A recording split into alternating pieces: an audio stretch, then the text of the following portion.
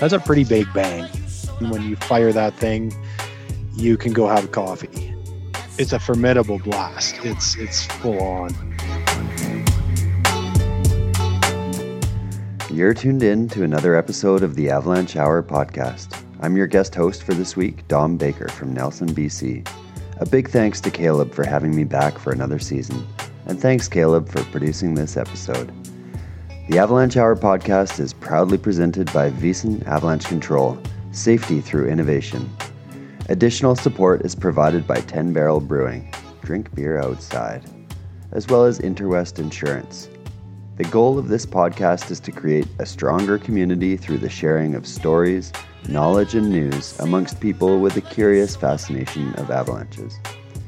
Well, it's mid-February now, and the Northern Hemisphere winter is well underway. Here in southern BC, we've been through some busy avalanche cycles, with some notably large avalanches. Avalanche control teams have been busy since early December, with lots of new snow and some touchy, persistent weak layers. This episode is about that avalanche control and many of the different techniques used here in North America. This episode is inspired by a comment from a listener that a lot of our interviews have referred to avalanche control methods that maybe aren't commonly known amongst the general public. What are racks? What is a daisy bell? What exactly does a Vyssen tower do? These are questions that we aim to answer during this episode. For this episode, I'm pleased to be joined by Mark Vesely, an avalanche consultant and forecaster with a background in ski hills, guiding, and industrial work, as well as Rob Anderson, the Senior Manager of the Avalanche and Weather Program for the BC Ministry of Transportation, and Val Visotsky, the District Operations Manager and former longtime avalanche technician for the BC Ministry of Transportation out of Revelstoke. We go through avalanche control techniques one by one, from ski cutting to helibombing to racks, remote avalanche control systems. We've all used these systems, and I asked the guys to explain what they are and how they work. Hopefully this helps to provide some context to some of the awesome avalanche control stories you may have heard in other episodes. Enjoy. Okay, everybody, welcome back to another episode of the Avalanche Hour podcast. I'm stoked to be joined today by three super experienced guys from the Canadian avalanche industry that between them bring experience from ski hills, guiding, industry, and the provincial highway system. So I think we're going to cover a lot of information here. The idea behind today's episode is to talk about different methods of avalanche control techniques. I can't think of better guys to discuss this with me. So thanks for joining me, guys, and I'd like to bring you in and do some introductions. Mark, why don't we start with you? You taught my CA Level 1 course, the first ever professional course.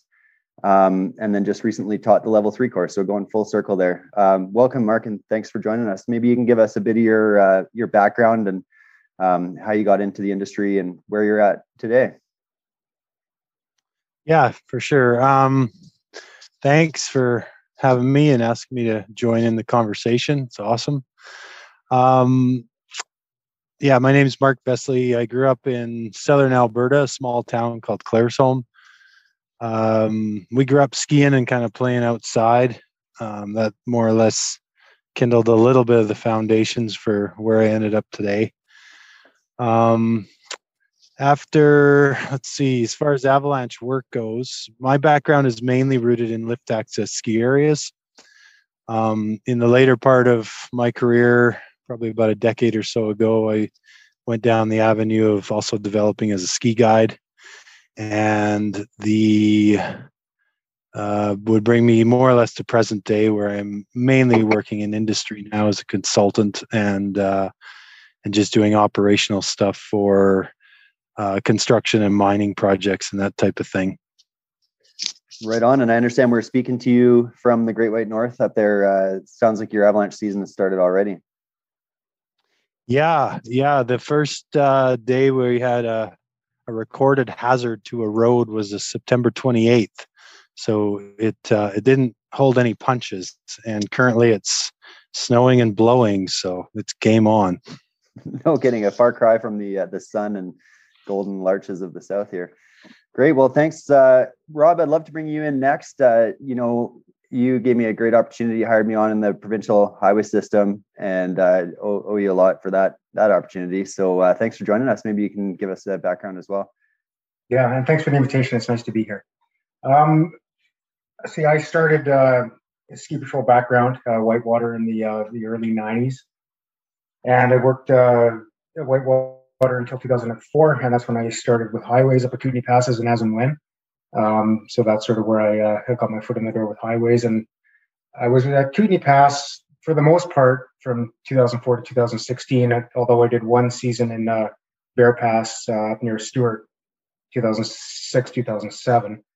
And then in 2016, I got the position of the senior manager of the Avalanche weather programs. So, which is nice. I can still based in Nelson, which is great. And I've been at that for the last 5 years. And I guess through that, I spent 6 years on the board of directors with the Canadian Avalanche Association, 2 as the president and 4 as the vice president. And also was involved with CARTA and had a working Avalanche dog for 8 years. Through that sort of late whitewater, early highways kind of period. I remember Aquila well. I remember that dog. He's a good dog. Right on. Okay, awesome. Thanks for joining us. And then Val, you're coming to us from Revelstoke. Gave me a great opportunity to work with you last winter. Lots to learn up there. That's a very intense program with a lot of terrain to cover. So if you don't mind giving us some of your background as well. Yeah. So thanks for inviting me. My name is Val Visotsky, and I grew up out east in Montreal. And in the 80s, I moved out to Banff and started working at the ski hills at Sunshine Village in Norquay. Started there, and then in 1999, got a job with the Ministry of Transportation up in Stewart. So I did 2 years up in Bear Pass. And then I transferred down to the Coquihalla program down in Hope. I worked 7 years there. And 2010, I moved up to Revelstoke. I was the assistant forecaster here. And in 2013, I took over and became the Avalanche program supervisor. And I just transitioned out of that position right now. So I'm the operations manager for the Ministry of Transportation area here. And I'll still have the Avalanche program under me, just won't be directly involved in the Avalanche control anymore. That about covers it. Right on. Well, it's a lot of depth of experience here, and it sounds like everybody got their start at the ski hill. So why don't we start there? I think the idea here is to work through the various different techniques of avalanche control. There's a lot of different stuff that people have heard referred to on the podcast before. And so I just want to go through each one by one and kind of have a bit of an explainer. So why don't we start with ski cutting? It doesn't necessarily always involve explosives. And I think that at its heart, that's probably the most simple and perhaps the most commonly used method of avalanche control. Mark, I was hoping to start with you because you've got a lot of experience at the ski hill and working at Fernie, which is a pretty intense place, lots and lots of avalanche terrain.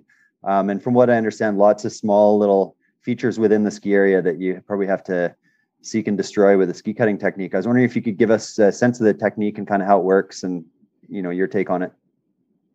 Yeah, for sure. Ski cutting in a professional context, we also can refer to it as skier controlled avalanche releases, where the skier is actually applying stress into the snow and trying to test the snow. And if there is a stability concern there, you're hopefully initiating it. I think a lot of the recreational listeners would be able to relate to that, or the technique anyway. It's not necessarily only applied with a ski. It could also be applied with a snowboard or a snowmobile. But the basic principle is just applying energy into the snow, and you're doing that in a very calculated location. So generally, you're looking for terrain features that promote stress or a probable failure point. And then if you put yourself in that location, and the snow has a propensity to want to fail, chances are it will. So I'd say one of the foundations or more really important part of ski cutting is reading the terrain. That's a very, very important part of it. Technique wise, I think that's a little bit of a difficult question to just maybe give a general prescription to, because I do believe it depends a lot on the configuration of the terrain, how it's holding the snow, as well as the snow property that you might be working with. Sometimes you might need lots of momentum where you're working from a safe area to another. And other times you may have to adopt almost a slow kind of start, stop, and stomping action into a specific location to try to prompt the snow into failure. Another example of this, I think, might be with a wet snow condition. Oftentimes that demands that the technician or the patroller is got a suitable amount of energy, and then you're more or less pushing and trying to build the mass so that it overcomes the friction within the snow itself. And you almost have to kind of go for a ride with it a little bit to get it moving. And then once it's on its way with enough mass, it may entrain and then just continue to self-propel down slope. So I think in general, the key thing with ski cutting is it's something to be careful with. I think anyone that's probably played with it has certainly had a very personal moment with the snow. Probably an opportunity to feel some of its power, especially if things don't go correct. You're definitely intimate with the hazard condition, and the risk profile there is a little bit unique because you're definitely you're on the slope and you're directly in contact with the avalanche. I guess final things with it. It's a very widely used practice in ski areas because where it really excels is being able to cover expansive amounts of terrain and do it very quickly. And so when you have a near surface problem that doesn't present a lot of danger or hazard to the worker, but you do need to clean things up, that's where that technique really excels, because you can basically move through, touch the prone features, clean them up, and then for your skiing guests, they don't have to worry about coming into any kind of contact or a surprise. So, right on. So I think it sounds like every situation is going to be a little bit different, terrain dependent. And to your point of reading the terrain, would you say that having a good estimation of the expected size is super important when you're ski cutting, so you don't end up biting off more than you can chew? Absolutely. Yeah, absolutely. And that's part of the point on the snow properties that you're working with. You have to definitely understand and be calibrated to limits. In general, any size of avalanche that can potentially bury you, I would say that's a reasonable cutoff that you probably shouldn't be playing with that. I think a lot of programs have gone the way of trying to draw a line in the sand, of just saying that if we expect that avalanches will exceed a certain magnitude, usually it's somewhere in the ballpark of a size 1, that we won't employ that technique. We will test the slope with a strategy that doesn't expose people that way first, and then you may apply a ski cutting technique to clean up whatever's left over. Awesome. Well, I think that covers it really well. I guess by definition, a size 2 is big enough to bury, injure, or kill us. So it seems pretty reasonable to not err into that. So then in terms of a technique that would keep the operator or the worker away from the hazard a bit, Rob, I was hoping you could talk to us a bit about hand charging. I know Whitewater is an area that's very hand charging focused. A lot of early mornings spent humping up the ridge with a backpack full of explosives. So perhaps you can just give us a primer on how the hand charging works. Sure. Yeah, hand charging is again, it's a good method of avalanche control, and it's an inexpensive method of avalanche control. Obviously, a lot less expensive than helicopter bombing or installing a big rack system or something like that. So it's a low cost solution that lots of ski areas employ. For the most part, ski areas hand charge routes, and essentially you're hiking up the ridge with your explosives and a blasting plan and and you're doing a combination of either hanging shots off of a rope or something like that, or just throwing them into the snow. And do the same very similar to heli bombing, where you've got your charge and your fuse, and as you go along from point to point, you stop and you set yourself up and you pull out your shot and you light it and you throw it over and you announce it, and of course the area is clear and all that kind of stuff, and you just move your way along. But it's inexpensive, but it is time consuming, and it can be fairly maybe a little bit heavier on resources than maybe some other methods of avalanche control.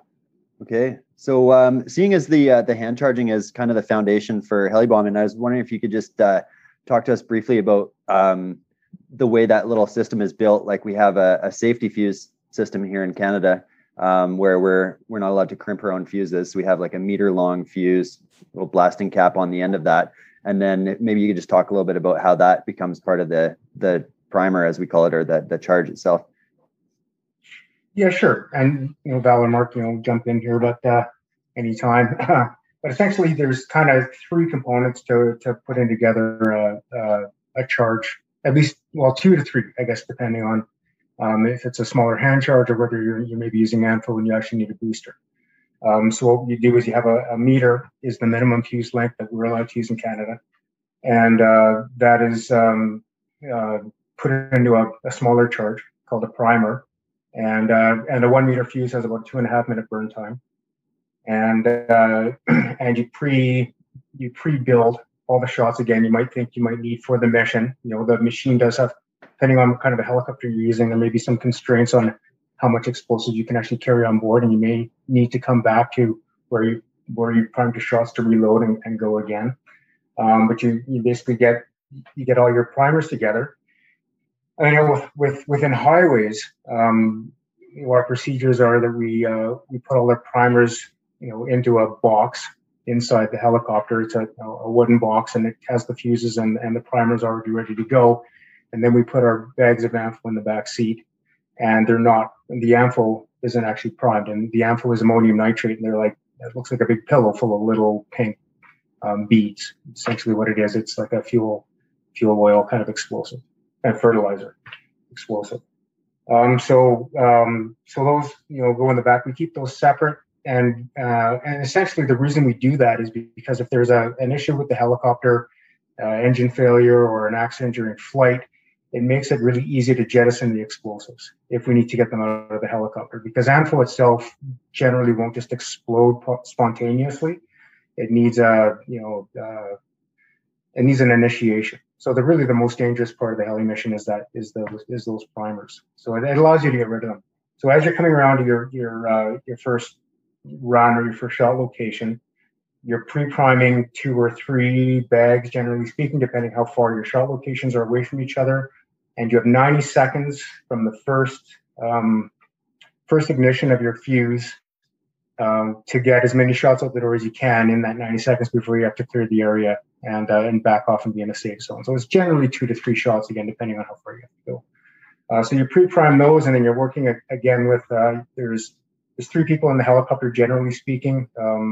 The pilot, the person in the front who's doing the timing and the recording of the mission, and the bombardier in the back.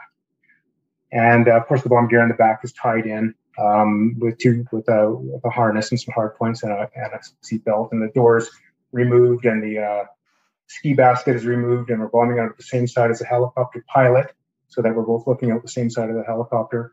And yeah, we'll run in. As soon as the first bag is lit, the person in the front starts a stopwatch, and the person in the front is responsible to let the bombardier know when we're getting close to the 90 seconds. And then you sort of plan out how many shots you can get out in that 90 seconds. At 90 seconds, you back off, record all the detonations, confirm detonation, then you go back in for another run. That's essentially how it works. Perfect. So just to kind of talk a little bit of pros and cons here, Val, I was wondering if you could talk to us a little bit about the heli bombing, some of the limitations that you see. Like Rob mentioned, with hand charging, it can be a little slow, it can be time consuming, but you do get a fairly intimate feel with the snowpack. You are standing on typically the ridge top, so you get a real good look at what's going on. You can usually maybe apply some of the ski cutting techniques that Mark is talking about on small features to kind of calibrate how things are reacting. Whereas in the helicopter, you have a whole different set of limitations. So I was wondering if you could talk a little bit about that. Yeah, sure. Yeah, but typically with the highways program, which is what Rob and I are part of, you're relying on telemetry, right? Weather stations to figure out your snowpack. A lot of times, you have profiles, right? But on the day of the avalanche control, often it just snowed and stuff like that. So you're just going off your experience with the snow conditions and then the weather that you just had. So that's one limitation. The other limitation, of course, is weather. You got cloud cover, you can't use the helicopter. If you got any kind of freezing rain, any kind of freezing on the helicopter itself, it can't fly either. So those are the two basic limitations. It does take time. You're limited to 3 shots. If you got to do, some of our missions are like 40 shots. So you can do 3 in 90 seconds, but then you got to back away. Plus, you got to observe the detonations and all that. So it takes time. You got to make sure that everything went off, right? So it takes time to do that. And it doesn't seem like much, 2.5 minutes for a fuse to go off. But, if you've got 40 of them and you're waiting between each 3 shots, it does take some time. And when you got a highway full of vehicles waiting at a stop point in your highway, it's time sensitive. You want to get it done as quickly as you can. Absolutely, there's a cost associated with that. And there's no rushing with explosives with me either in my group. Right, you're never in a hurry if you're using explosives. You're taking your time. You're being meticulous, and you're both observing, and other things get into play too, like how long does it take you to do your sweep? How big of an area are you actually controlling? So if you can limit the size of the sweep, then you're reduce your closure as well, your closure times as well.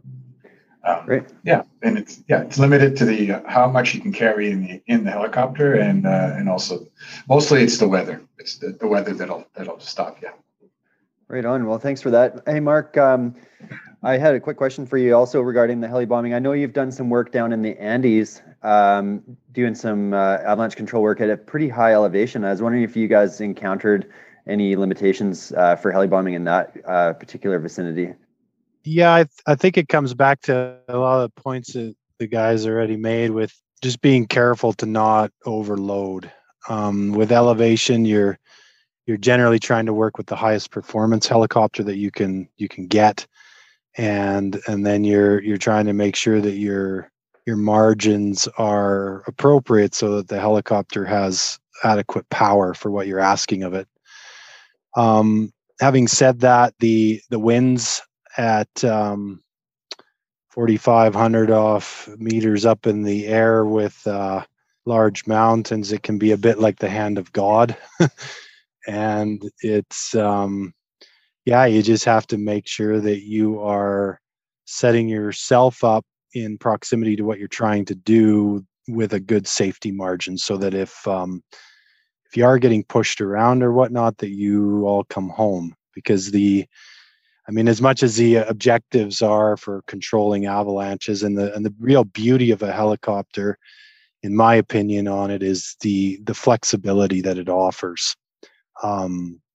It's a tool that you can, in the right conditions, be very precise with, and you can place an appropriate size charge in a very exact location, and so the results that you can get, or the information that you can get from the work you're doing, can be really high quality. Right. And that's really where that technique shines. So yeah.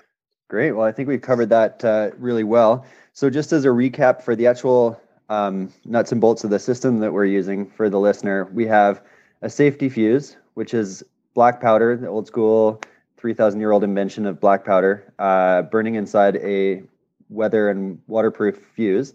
At the very end of that is a little blasting cap, and that's a fairly unstable explosive. That's the most dangerous part of the whole package. That is quite a small little item, and that's plunged into the either stick of dynamite, for want of a better word, or a cast primer, we call it, which is basically a small little soup can sized explosive. So the safety fuse initiates the detonator on the end of the fuse. That initiates the bomb itself, which could be used as a standalone hand charge for ski hill control. And that little package of fuse and charge are then placed inside a bag of ammo for heli control. One thing I wanted to ask Rob about here is something that I know we've done together at Kootenay Pass, is called case charging. So it's the exact same package. You've got your fuse, your primer, and your bag of ammo, but you're not deploying it from a helicopter. I was wondering if you'd talk just briefly about case charging and the unique side of that. Yeah, sure. Case charging, again, same setup as heli bombing, except we're putting explosives on the side of the road, and it's used to control short slopes above the highway. And again, depending on how much explosive you use, it'll be, so effective up X amount of meters on the slope. But, generally I've found that with 25 to 50 kilos, you're kind of doing, it's fairly effective about 100 meters up. So it's actually quite surprising how effective it can be and how far up the slope it can actually affect. And, essentially, what we've found, or in my experience, you'd almost think that you'd want to put it on the inside shoulder of the highway as close to the slope as possible. But from my experience, I found that it's more effective if you put it on the outside shoulder of the highway, because that blast wave can just travel a little bit farther. It's not being buffeted and then knocked back by the slope. It's right underneath the slope. So we always put it on the outside shoulder. And we might just prime one bag of ANFO and then throw one or two more on top of it, just depending on the size of blast that we want. We don't want to put too much ANFO on the side of the road because it could damage the highway. So we want to be careful about that. But generally, it's the outside shoulder, and we use anywhere from, say, 12.5 to 50 kilos, depending on the location, the size of the slope, all that kind of stuff. Yeah, sure. But it is quite effective. You need to be careful. I mean, it is, obviously you think if you're going in there and doing control, then there's obviously a hazard, right? So there's a hazard above you. And that's what's different from, hand charging, which you're generally on the ridge, like you said, and you're throwing the shots down and everything's happening below you. Heli bombing, everything's happening below you. But with case charging, what's happening above you. So you need to have some extra safety precautions when you are case charging, whether it's on the highway or wherever it is, because now you're actually below the hazard. And so we have specific procedures in highways where we have, two people always involved in the operation. You have a vehicle there that's running, pointed in the direction of escape in case there's anything happens that's unforeseen. And there's a guard there watching the slope and watching the teamwork. Again, in case anything happens, or if that person sees an avalanche from above, they can yell avalanche, and you've already got an escape route figured out, and all that kind of stuff, right? So there are some procedures there, and you want to be careful. That's a really good point about exposure from overhead. That's one of the few techniques that we do where we do experience that exposure. Hey. Yeah, for sure. And again, you generally work your way into the hazard zone. So if your avalanche area is a kilometer long, you start. You don't go to the end and work back and expose yourself to all that hazard. You work your way in if you can. The only downside to that is if you bury the road, Oiler has to come in and dig a hole for you before you can get your next shot placement. But that's just the way it goes here. part of the logistical puzzle. Yeah. Right on. So that's a technique that very much relies on the air blast from the explosive. Would you say that that's a big component of hand charging, is being able to, we might often deploy the shot on the end of a rope, hang it off a cliff, and then we might be able to have that same air blast as well. Would you say that that's optimal for initiating an avalanche, having that air blast, or compared to, say, a heli bomb charge, which is sitting in the snow after being dropped from the helicopter? Yeah, in my experience, it seems to be more effective to have an air blast. I think a shot actually sitting in the snow, and there have been some studies that are actually demonstrating that. There's been some recent studies in the States that are showing the effectiveness of a certain size of explosive over a certain area, and they're measuring the pressure waves, and they're finding that a shot that's placed a meter off the ground has a more effective blast radius than a shot that's actually sitting in the snow of the same size. And just from my personal experience, I would say that that's true for sure. So perhaps some dampening effect of the blanket of snow there. Great. Okay, yeah. So I think we've covered a lot of really good ground here. I just wanted to touch on one last technique that's used fairly regularly at the ski hill. I don't know if anybody has any experience with det cord and wants to touch on cornice control using det cord. That's not something that I've done myself.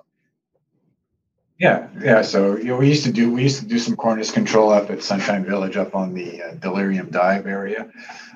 It's fairly involved technique.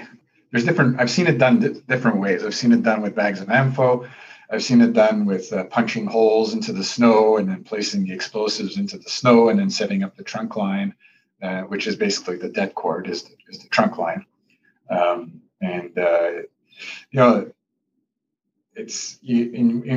you're going out and doing that, of course, you need to be harnessed up and you need to be roped up and you need to be on a good strong belay, and not just some guy sitting with a hip belay either. It should have a nice snow anchor built, because it did actually happen to me setting up the cornice all the way while I was standing on it. Luckily, I was harnessed up. Were you left dangling when the cornice failed below your feet? I wasn't. I fell like 5 feet right onto solid rock, but everyone around me was sure panicking. I bet. I had the best view of an avalanche I'd ever had at the time. That's impressive. So safe to say it comes with its exposure as well, just like the some of the other techniques we've talked about, eh? Yeah, exactly. So, I mean, the real difference there is that you're using the det cord as a trunk line, and you've got several explosives set up on the slope, right? And you are trying to get rid of a cornice generally. That's how I've used it anyway. I'm trying to cleave that cornice right off, and then that itself becomes a good slope test, I guess, hey? Yeah, exactly. So, I don't know about taking all that time to dig holes, or we were using a big tube and kind of punching a hole into the snow and then dropping, like hand charges into the holes, right? And then tying that to the trunk line. But if you've got ampho, I mean, you can just stick the ampho on top of the cornice, probably just as effective. Yeah, fair enough. So hey, would you, Val, det cord's actually quite a unique thing in its own right. Maybe you just give us a brief description of what it is and what you mean by trunk line. Well, so basically you got your safety fuse that's attached to the trunk line. You'd have your det cord connected to all your explosives and the trunk line. This would be all det cord, right? And det cord is an explosive, so you don't want to confuse it with your fuse. And you want to treat it as an explosive. So all your explosives are set up with the det cord, and then attached to the det cord is your safety fuse, and that gives you the time to walk away from it. I think I got that right. It's been 20 years since I've done it. Yeah. So the whole cord itself blows up all in one shot, which is pretty amazing. Yeah. So basically everything goes off seemingly at the same time. There's a slight delay, obviously, as it goes to the speed of light almost, but yeah. Nice one. Okay. And then, Mark, I'd like to hand it over to you here to walk us through Avalanchers. I don't know if there's any ski hill for its size in Canada that uses the Avalancher more than Fernie. So I would say that you're definitely the connoisseur of the Avalancher amongst our group here. So I was hoping you could talk a little bit about that. Yeah, for sure. The let's see, the Avalancher gun. Interesting history, I guess. The idea of it really came from a fella named Frank Parsonow. He was an engineer of some type. I believe he worked with Douglas Aircraft, and he was an inventor on the side, and he basically came up with this idea of a pneumatic valve. And really what it is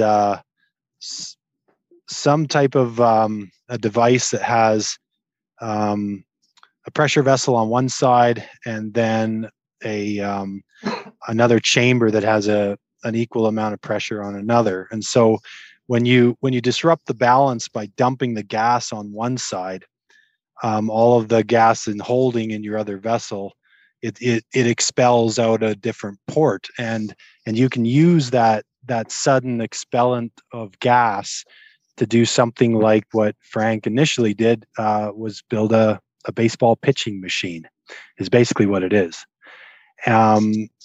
Monty Atwater worked with Frank in the early 60s to basically build the first Avalanche gun. I believe it was a Mark 10. And really what it looked like is just a circular pressure vessel with a tube coming out of it. And the tube, of course, would be the launch tube. And the very early iterations of that gun, they used to actually light the explosive, put it in the launch tube, and then fire it. And then it would throw several hundred meters and then land on the slope, and you'd be in business. Needless to say, that had complications with it. Anytime you're using a lit explosive and then subjecting it to sudden impacts of gas pressure or whatnot, you start to wonder if that's the safest thing to do. And for lack of a better way of looking at it, these guys were very, very clever and very ingenuitive, I think is the right word. But they did evolve the projectile to eventually be something that resembled a rocket with fins, and more or less the standard of what it looks like today is the modern Avalanche gun can fire about a 1 kilometer or a 1 kilogram explosive up to somewhere around 2,000 meters of distance. So they differ quite a bit from artillery because they don't rifle the charge. So I will say that my experience with them, accuracy is always something that you're fighting with. For the first 1,000 meters, I'd say your accuracy, your repeatability can be pretty good, but beyond that, if you're hitting within about a 50-meter area, you're probably doing pretty good.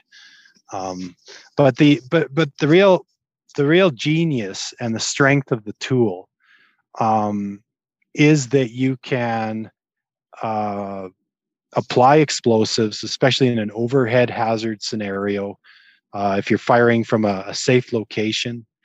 And when all other options are taken away from you because of severe weather or whatnot, that gun, if it's dialed in, you can blind fire. And so you can be shooting into the throes of a storm and still be either reducing hazard or at least getting some kind of information about what the mountain condition is. And it definitely has its limitations. I think you have to be very tuned to that if you're working with it. But the technology itself is, I think it's quite ingenious, and I would say it actually still has a place. In a time when things are modernizing and techniques are getting better, more tech savvy and whatnot, that the Avalanche gun can still deliver. I would just say a short story, like I worked at Fernie for 18 seasons and shot a lot of bullets, and you definitely start to become maybe a little bit jaded with the negative sides of what the gun is, where it's like, well, we put all these shots out, we don't necessarily get good information from it, and so you start to kind of get down on it. But then with a recent project we have up north here, because helicopters and everything else are very limited, they're expensive, it's tricky to bring them in as far away as we are, and so we brought in a gun, and I was just blown away with how effective it was in a very volatile and sensitive snowpack, and it allowed us to be very, very effective and not necessarily have to expose ourselves, and we weren't reliant on other things like helicopters or racks or that kind of stuff. So Great. does that does it paint a bit of a picture? Yeah, absolutely. So we have essentially a potato gun here using compressed air to lob a hand charge that's shaped like a projectile with a nose cone and a tail fin. Does that sort of kind of give it a Cole's notes there? That is good Cole's notes. Yeah. The only other caveat to that, though, is that the gas that's used in it is nitrogen. Okay. And that's mainly because it's inert. Yeah. Because you don't want to be combining anything that could be potentially explosive to the explosive in the gun. So. Right. Of course. And then you referred to being dialed in with your gun to allow you to shoot blind, like in the middle of the storm. So you're referring to setting up a new operation here. Does that process look like essentially target practice during periods of good visibility to get the gas pressure and the angle of the barrel correct for and noted down for each of your shot placements that you desire? Is that how that works? Yes, mostly. If you have the luxury out of having a fixed tower, that's exactly what you would do. You would dial in what the angle of the gun would be with an appropriate pressure, and then if you basically are building a target that's repeatable. But in a case like what we're doing up north with this more recent project, it's truck and or trailer mounted, and so that is it's a mobile platform that has to go for two different areas. And so in that case, what we have come up with is through some of the papers that have been written in ISSW things and the and other ski areas have worked on this. But we have a calculation where we can look at what the firing distance is, what our angles are, and then we factor in what the velocity of the charge will be when it's exiting the barrel, and through a calculation we can actually come up with a recommended pressure, because it will calculate how the shot will fly on arc. And with that algorithm, I will say we have had very good success. So we generally shoot with a rangefinder. We'll measure angles, plug everything into a mathematical formula, and then it spits out a pressure. And I'd say 95% of the time it's been right. So it's been good. Fantastic. All those high school math classes that we sat through just wondering what on earth we were learning trigonometry for, and then all of a sudden it comes in handy. Okay, so moving on the subject of projectiles, Val, I believe you fired the artillery up in Bear Pass. Is that correct? I was wondering if you could take us through the howitzer or the recoilless rifle. Yeah, sure.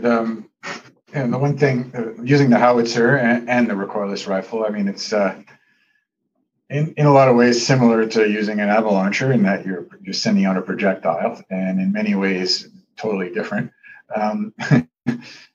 For one, you're using artillery, which is basically meant to harm people. So you need a 1 kilometer safety zone of where the explosive is landing, and it's very accurate.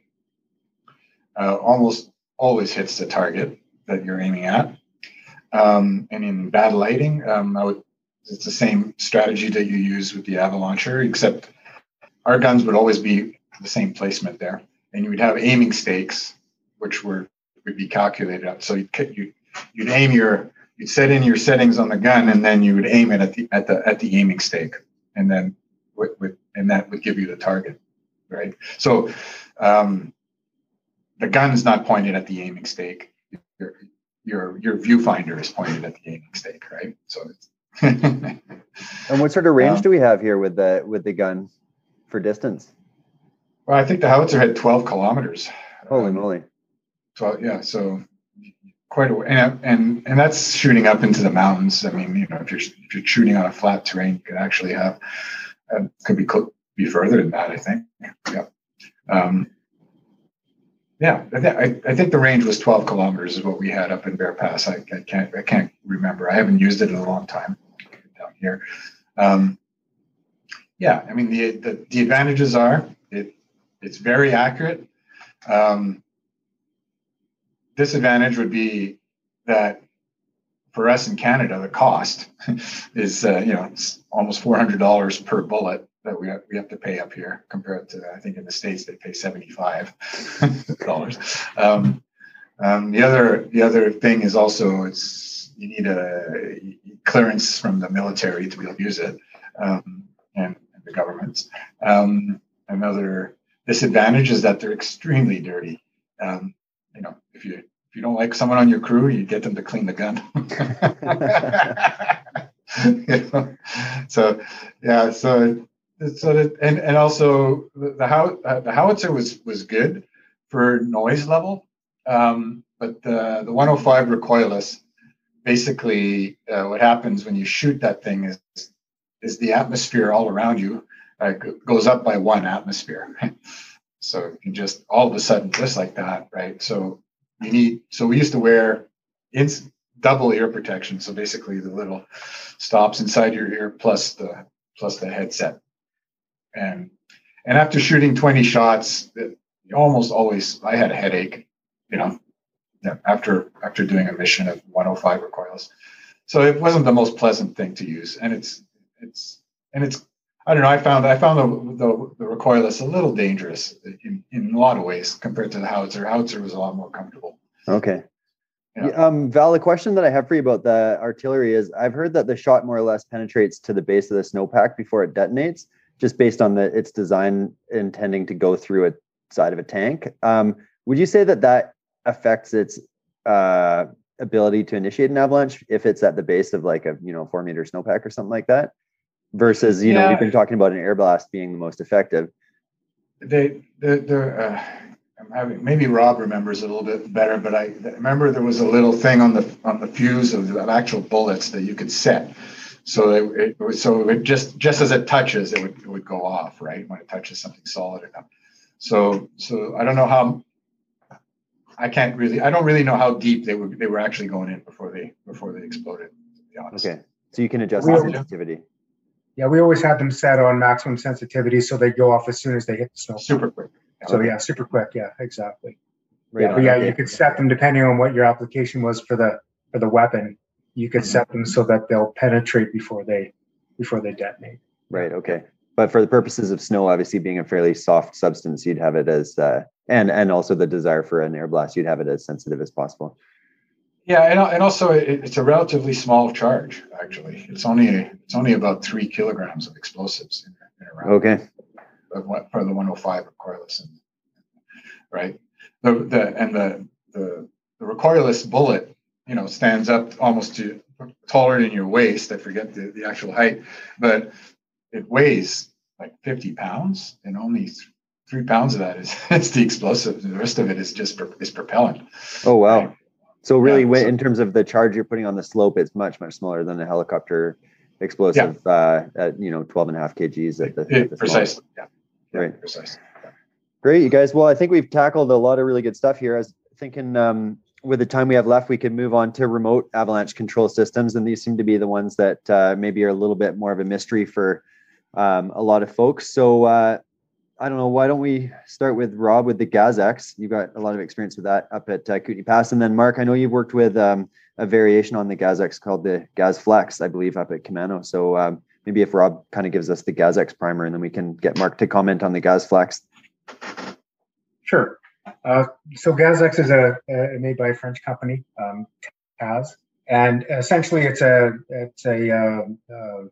gas explosion, propane and oxygen mixed inside a tube, and it kind of looks like a culvert with the nose kind of turned down, and they're permanently mounted in the start zones of the Avalanche paths, and they're basically just big tubes. And you fill them with gas, and you initiate a spark, and it ignites the gas, and the gas creates an explosion, which creates the pressure wave, which hopefully destabilizes the snow and makes an avalanche. The critical parts of the GazX system are what we call a control shelter, and those are basically mounted on the ridge of the mountain, and that contains your communications, your solar panels, because these are remotely fired devices, so you're firing them from the highway, from a computer, over a radio, over a cell, something like that. And so that's where that stuff is located, as well as your gas. So you have your propane and your oxygen in separate holding tanks within these shelters. And then you've got pipelines running to the guns, and one pipeline's oxygen, one pipeline's propane. It's about a 60% oxygen, 30% propane kind of ratio mix once it goes into the gun.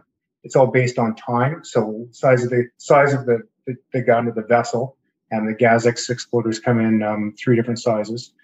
And that's just the bigger the size of the gun, the more gas it holds, the bigger the bang. So depending on the length of the pipeline, the size of the gun, it's all just based on time to get that right mixture. And then as the gas rushes into the gun, it pushes open an actuator that charges up basically like a spark plug. And then as soon as the gas stops flowing, the spark plug goes off, and it's like 13,000 volt spark plug, and there's two of them, and it's basically lighting your barbecue with the lid down, and it goes boom. That's essentially how it works. And there's different types of exploders, but yeah, generally they're mounted in the start zones of the Avalanche guns. Okay. So advantages of that would be the ability to fire remotely and regardless of weather, would you say? Yeah, exactly. Well, that is the big advantage of having a rack, is you have these things in your start zones and you can fire them 24/7. You're not limited by daylight or weather. And you can do it quickly. So in all the locations where we've installed remote avalanche control devices, we've been able to cut highway closures down by 50% or more. And it actually even changes your philosophy in forecasting, or maybe your approach to forecasting, maybe not philosophy, but your approach, because the idea with a rack, and certainly within a highways operation, what takes the longest time in a closure, and we're always striving between safety and reliability to find that balance. But the reliability piece is if we can minimize the impacts of avalanches on our highways, and that cleanup is quick or minimal, like we always said, if we can fill the ditch with a chute, that's a perfect chute, because we've reduced the hazard and we've minimized impact to the highway and get the highway open as quickly as possible. So the idea with racks is to shoot more often, keep the avalanches small, keep the highway safe. So you might see more closures, but they're going to be shorter in nature. And then when you look back at the whole season, your overall closure times are much less. Right on. There's certainly downsides to racks as well. They're permanently mounted. So they're mounted in the typical places where your avalanches initiate during typical storm cycles. But then you have a high pressure roll in, you get some reverse loading, or you get some non-typical loading, and you're always living with this sort of hang fire. So generally speaking, most rack problems are complemented by a heli control program, but your racks are really where you place them in your most frequent paths, the ones that close the highways first. In your other paths, maybe we have more room, or let's say it takes a size 3.5 to affect the road as opposed to a size 2. Maybe you have a little bit more window there, so maybe that's the one where you pick off with the heli bombing mission when you get an opportunity to do so. So you're kind of always living with hang fire with racks. You can't hit every little pocket all the time. But hopefully the hang fire isn't so significant that even if it does release on its own, it's not going to affect the road, because you've taken care of 70% of the problem that starts. Great. Yeah, that's a really good description. I think we covered just about everything there. Mark, did you want to add anything from your time in Camano working with the GazX and the GazFlex? I would echo a lot of the reliability piece is really the key. That's the thing that makes not only GazX, but I would say any remote avalanche control system shine, because you can fire that thing when the weather's bad, when the hazard's peaking, and so your timing to try to initiate and reduce hazard is you can be precise, right? So it's very powerful that way. Just for the listener to aid what a GazFlex is, as Robin mentioned, the guns just come in different sizes. They're measured by volume. So a 3 cubic meter gun, that's 3 cubic meters of area that fills with gas, and that's a pretty big bang. I would say that in general, my experience with working with a 3 cubic meter gun, when you fire that thing, you can go have a coffee. If nothing is coming out, pretty good chance nothing will, because it's a formidable blast. It's full on. A 1.5, the GazFlex is just a smaller area, so 1.5 cubic meters of area. And the difference is on a 3 meter gun, they have a term they call an inertia exploder, where there's actually a counterweight, because when that thing fires, obviously it wants to bounce, it wants to throw itself off the mountain. So there's a counterweight there to make sure that the gun can move, but it won't destroy itself. With a GazFlex, the frame, the engineering there is that the tube can actually flex when it fires and come back to a position of initial memory. And but I would say with all of these things, techniques and the racks included, really the key is about placement. It's about making sure that whatever you're putting out there is going to give you desired effects, and it's not always in proximity to a slope. It's sometimes what you might be looking for is ground vibration, right? And that's what a lot of these tools can do as well. If you're shaking the rock and you're moving the mountain, it's like your dog coming out of the river. It just shakes the stuff off, right? And that can be just as effective as smacking the slope. Right on. That's awesome to add on to it. So you alluded to the size of the foundation. In a sense, you've got for your typical GazX, the inertia, you've got a foundation for the base of the gun up against the slope, and then you have a foundation as well for that counterweight, which requires a certain type of rock and availability of space to put this thing. So would you say it's an advantage for the GazFlex to only have the one foundation at the butt end of the gun to maybe give you more options as to where you do put that? Yeah, you might be able to maybe put it in some areas that are maybe a little bit more challenging as far as construction sites go. But I wouldn't speak to that. I think that's really a question for the engineers and the experts that could speak to how difficult that actually is. But from the constructions that I have seen, definitely the 1.5s, it's a much simpler design, and in that respect, I think you can put it into places that are harder to get to and harder to reach. Yeah, maybe not as easy to construct in. Okay, very good. So we're coming down towards the end of our hour here, so we'll rattle through the last few types of racks. Val, I was hoping you could talk about the Wiesen. It's another type of remote avalanche control system that, like GazX, is also placed in the start zone. If you could give us a sense of what's going on there. Yeah, so the Wiesen Towers it's a company out of Switzerland, and it's basically you have a tower, and on top of the tower you have a deployment box, and the deployment box it kind of looks like a 6-shooter barrel put on its side, but there's 12 shots in it, right? And it goes around in a circle. And what happens there is you call it on the phone with your app or whatever. The platform on top rotates, and it rotates till it gets to a hole, and then the explosive just drops out. So it's very simple that way. And then the explosive charge is a 4-kilogram charge, hangs on a rope, about 2 or 3 meters off the snow surface. So it gives you a formidable air blast. Yeah, and I would echo all the advantages that they mentioned before. It's all about reliability. The nice thing about the Wiesen is it does give you an air blast, so it affects quite a large area.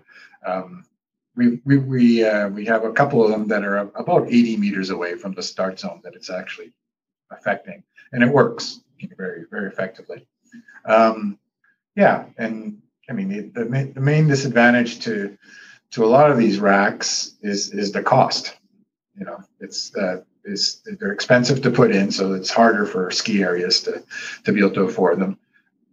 Industry like highways, of course we have more funds to be able to appropriate these items.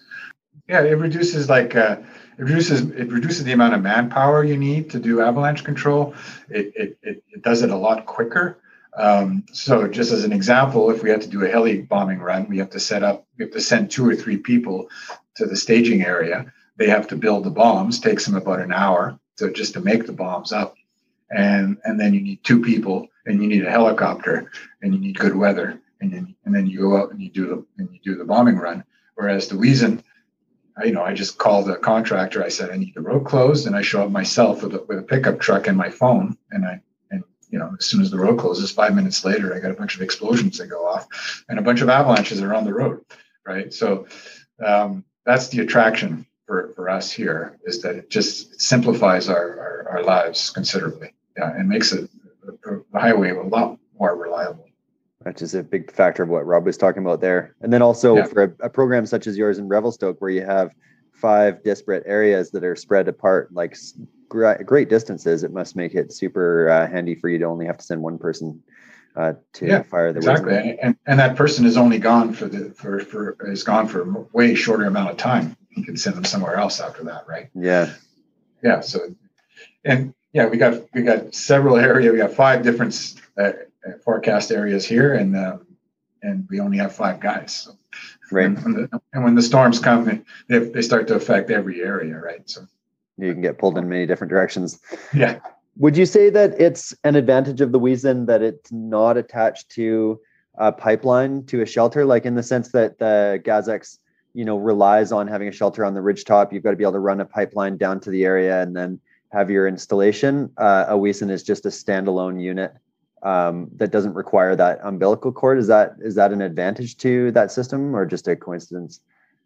No, I think it's an advantage, because then because those lines are prone to rock damage. They're prone to a gas is prone to leaking out of the bottles. There's several issues that happen with the GazX that you're not dealing with the Weason tower. The nice thing, the good thing about the gas operated systems is that you're not dealing with explosives, so you don't have to deal with all the regulations that deal with the explosives. Right. So, and a busy place like Kootenay Pass that needs to fire the GazX, 30 or 40 times a year, then you can have that volume of gas up there much more easily versus, say, 12 shots in that carousel on the Weason tower that you then have to reload maybe a couple times a winter in a real busy winter. That's true. Yeah, you got way more shots for the buck. Yeah. Right on. Great. You guys, we're moving through it here. Val, while we got you on the subject here, I'll get you to mention the Avalanche Guard as well. That's something else that you work with in Revelstoke. It's a slightly different idea. We also have an Avalanche Guard here. Avalanche Guard units are basically, you got to think of like a fridge sitting on top of a tower or alongside the tower. And you can have 2 or 3 boxes per tower. And the boxes are pointed at the zone you want to affect.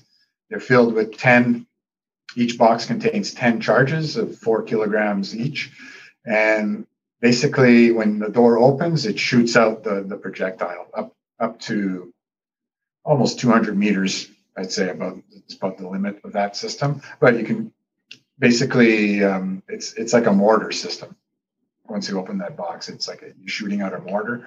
There's a safety fuse attached to it that gets lit as it flies out the door. And the difference between, and they also have a system where you can get an air blast as well, called the Avalanche Master, which is basically the same thing, except that when it shoots out, it dangles on a string below the tower. The advantage to that one would be that you don't have to be in the start zone. You can build the box outside the start zone, and then so one placement if you put 3 different boxes on it, can affect 3 different areas. Right. That's very handy. Okay, very good. So another explosive-based system. Rob, maybe we'll head back your way. As the provincial manager, you've had some experience with the Obelix, which is another product from TAS, another gas exploder system, but kind of different from the GazX. I was wondering if you could give us a brief description of what's going on there. Sure. So the Obelix, again, it's a gas system, and essentially it almost looks like a big egg. And it's sort of similar to the Weason system. You can take it on and off the mountain. It's permanently mounted in the wintertime, but it basically sits on a tower, and every spring you pop it off and every winter you pop it on, or if you have to, reload gas throughout the winter, you can take it off, reload the gas, put basically a couple new bottles in, turn it on, hook it up, and then you fly it back up and plop it on the tower. So it's a removable device, much like the Weason. And the shot power, it's probably, they say, similar to a small GazX exploder, say the 0.8, smallest GazX exploder. But again,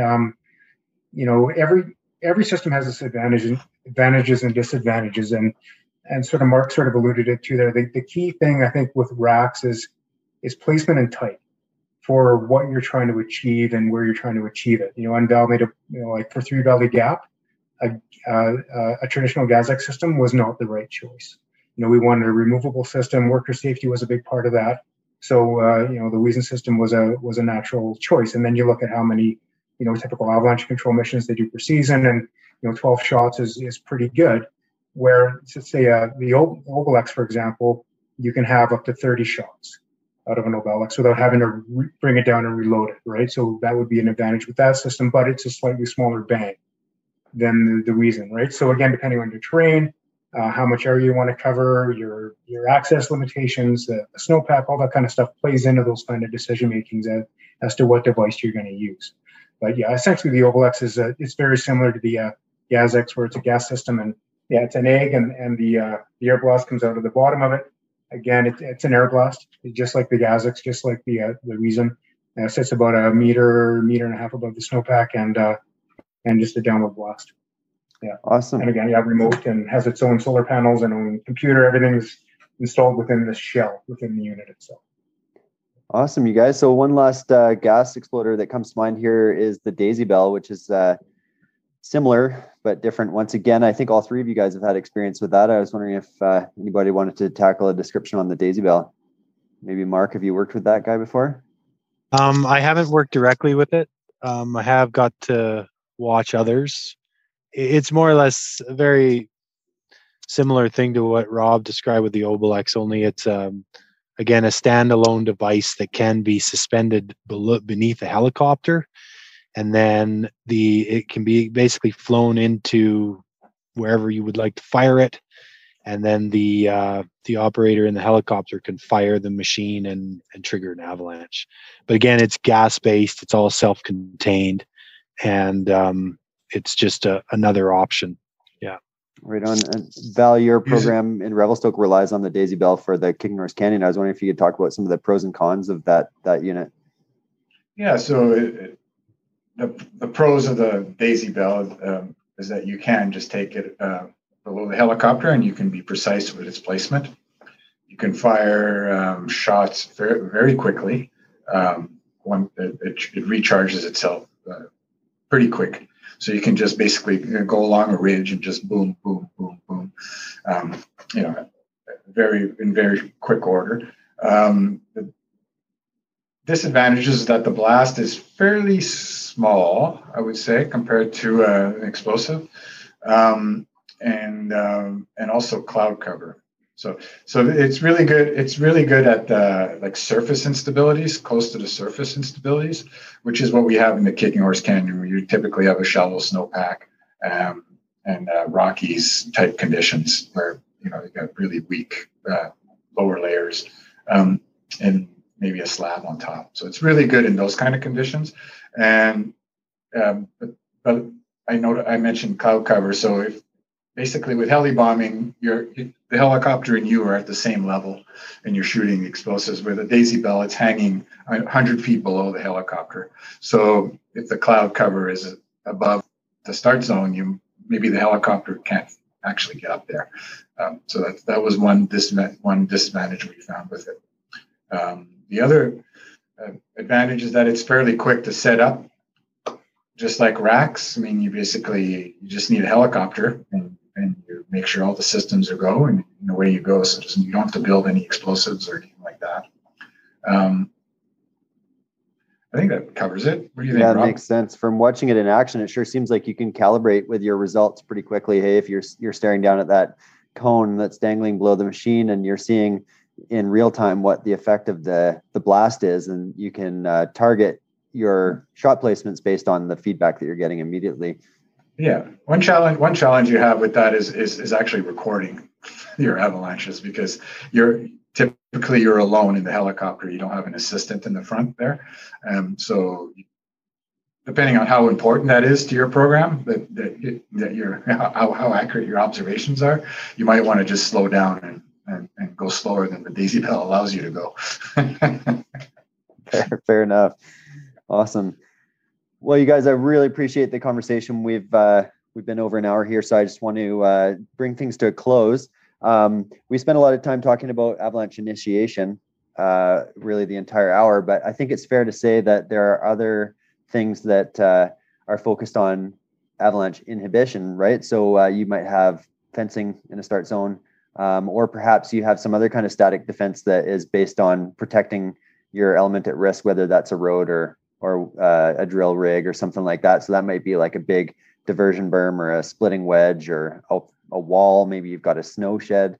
There's a lot of different things that are all about avoiding the avalanche to begin with.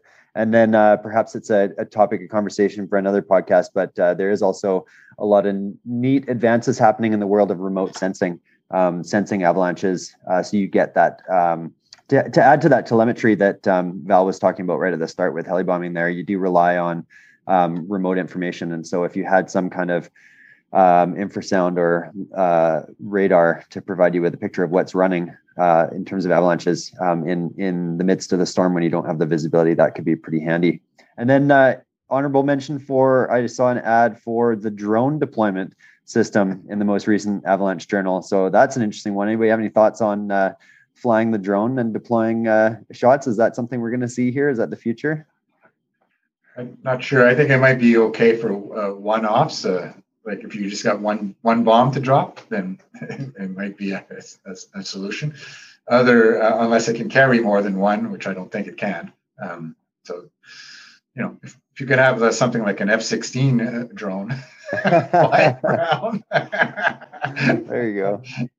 Yeah, I'm not sure. I'd have to see it in action. I think that's a great point you bring up about the limitation of just carrying one shot at a time. It would take quite a while to do your 20 or 30 shots.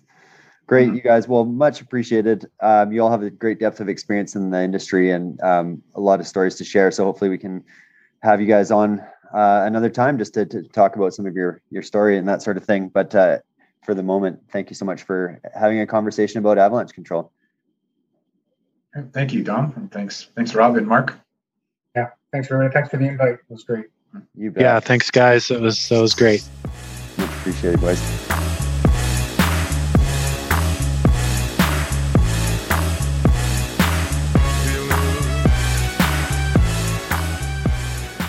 Well, that was a great conversation about avalanche control techniques with Rob, Mark, and Val. Thank you, gentlemen, for joining me, and thank you for listening. I hope this episode sheds some light on some of the techniques used for controlling avalanches in the North American avalanche industry. Many of these techniques are common around the world. This podcast is all about sharing stories, knowledge, and news. So if you have suggestions or questions for future episodes, please contact us. This episode was a result of a comment by a listener, so reach out. You can find the podcast on Facebook and Instagram at the Avalanche Hour Podcast. Send us a message there. If you've been enjoying the podcast, tell a friend. And please rate, review, and subscribe to this podcast wherever you get your podcasts. Let's get Caleb some 5-star reviews.